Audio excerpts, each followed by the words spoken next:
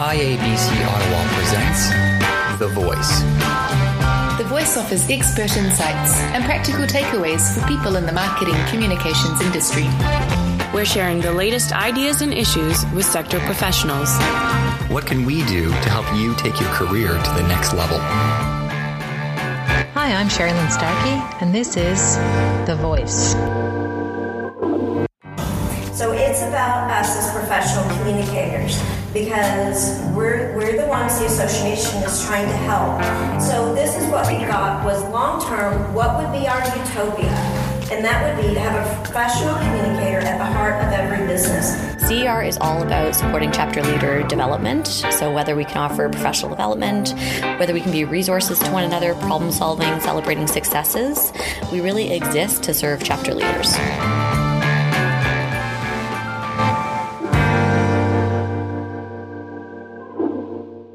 Hi, I'm Sherilyn Starkey, your host of The Voice. Last month, I and like many IABC leaders around the world traveled to Dallas for our annual Leadership Institute, and I brought along my handy little mic so that I could gather some voices and commentary from the two-day conference to share with everyone here on The Voice. What follows now is three separate segments. The first is with Ginger Homan, who is treasurer of IABC. She was at LI to present the World Cafe. That's a strategic planning session where the group discuss IABC's vision, purpose, philosophy, and value propositions. I managed to record Ginger's presentation where she talks about our new mission and vision, and it's really exciting what she's sharing about the changes that are being made to take IABC forward. With no further ado, I'm going to shut up now and let you listen to Ginger. And when I put it through Hemingway Editor, I don't know if you guys are familiar with that, it gives you a rating on how difficult. It got a grade 13. But we're not just reading it for, how difficult it is to read, but is it still completely relevant? But at the same time, in today's world, we want our vision and our mission statement to be so simple that you don't have to worry about memorizing it, reminding it. It almost becomes a rally cry, so that when you have programs coming in for your chapters, you can think, okay, does this help accomplish that? So that's what we're working on. And what I'm going to show you is definitely draft. It's not done, which is why you'll see them posted over on the board. I'm completely open to ideas, words, things, just concepts that you think will help drive us to the right place. So nothing is written in stone. When we get done with this process, though, you will see them again at the AGM meeting because, it is bylaw, so it does require a vote of the AGM. But we want to give you guys something that's actually usable, that you can use not just to rally your chapters, but to help set the future for your chapter. What programs should we have? What networking events should we have? So that's our hope and our dream. So where it is right now, and it comes out as a grade 6, and I'd like to stay in that 6 to 7 grade zone, is a professional communicator at the heart of every business. Now, one thing that we were thinking...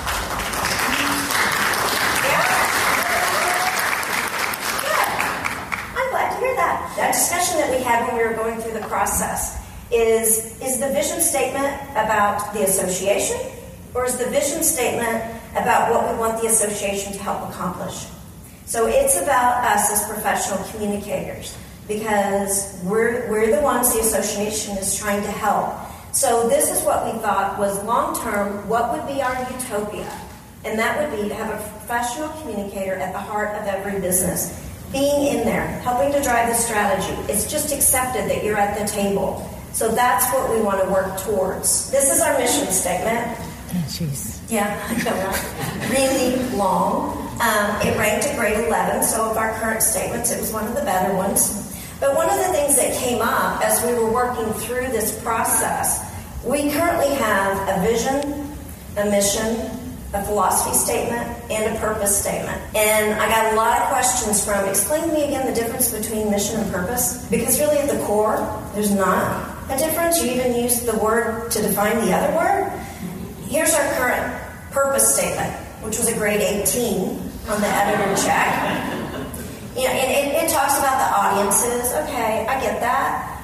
But once again, we need a single statement that with the vision statement talking about where we want to be, our utopia, we wanted a statement that talked about what we're going to do to get there. What we're here for as an association and as leaders. So we combined it into one statement. And this actually came out of the listening tour. The words we heard the most around the world in every region was about advancing the profession, connecting us with each other, and then developing our professionals. And we want also a big piece of the mission statement that we'll be talking through this afternoon, and then up on the board if you want to leave a message, is this has to work on the local level, it has to work on the regional level, and it has to work at the international level. We really need you to be thinking through, what would this mean to my chapter? So to advance, connect, and develop professional communicators to be a force for good in business and society.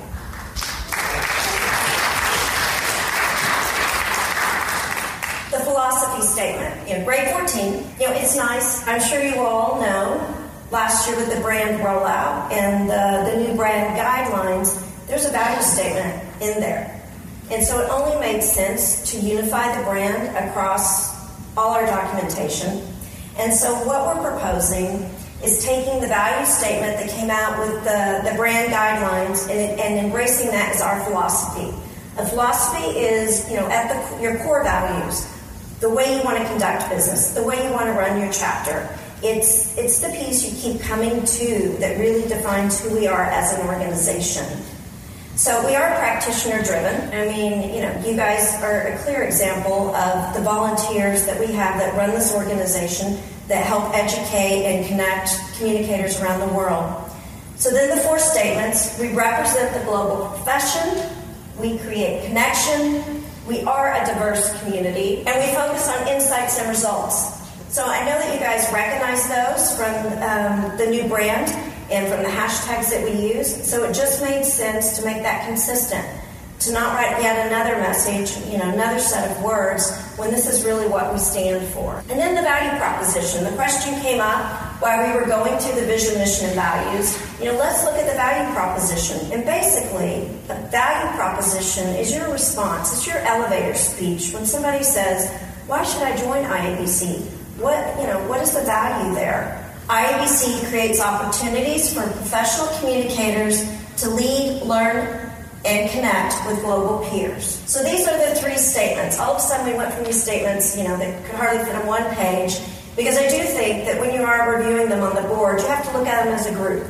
You've got the vision, that's where we want to be. You've got the mission, that's what we're going to do to get there. And then you have the philosophy, which are our values, what we believe in, and how we're going to drive each other to succeed. Which brings us to the 1720 strategic framework. It goes back to that mission purpose statement. Advance, connect, develop. And we have to make sure that even though we heard that time and time again on the listening tour, that's going to connect at the chapter level, the regional level, and then the international. Because if at the end of today or by lunch we find that it does, that's going to be the framework that we're going to continue for this 3-year strategic plan to figure out how we deliver value to you guys and to your members. I was lucky enough to grab Sarah Taylor, who's the regional chair of IABC Canada East, to do a quick little interview where she talks about the role of regional boards and about her role as chair on the regional board. Very interesting and insightful interview. So I'm standing here in the Dallas Sheraton with Sarah Taylor, who's also attending the Leadership Institute with me. Sarah, can you tell me what your official IABC role is? I currently serve as the chair for Canada East Region, so proudly helping to work with the leaders of the 8 chapters in Canada East. Okay, and what's your day job? Oh, goodness. My day job most of the time is a part-time professor at Humber College in the public relations programs and also helping manage the internships. And how did you come to be involved with CER? I actually got a random phone call one day, as often volunteers do, asking me if I was interested in stepping up. And I actually at first said I thought there'd been a mistake because I'd never served in a role as a chapter leader. I'd done a lot of work within the Toronto chapter. I had done work with headquarters on world conferences, but I hadn't served officially as a chapter president. And I said, oh, you must be mistaken. I don't think I'd be capable of serving in that role. And I was encouraged to get to know the role a little bit. And I joined CER board, I guess, 6 years ago. And I've really enjoyed being involved. And what is the role that CER plays? CER is all about supporting chapter leader development. So whether we can offer professional development, whether we can be resources to one another, problem solving, celebrating successes, we really exist to serve chapter leaders. If someone wants to volunteer or get involved with CER, how should they do that? We would love for people to get involved with CER.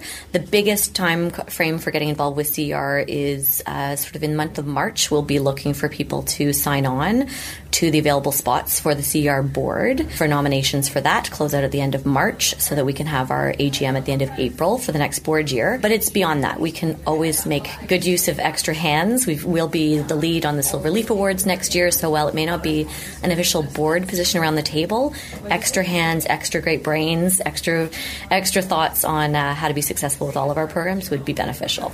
Next, I had the chance to interview Jennifer Waugh, who has a string of letters after her name, ABC, MC, IABC Fellow.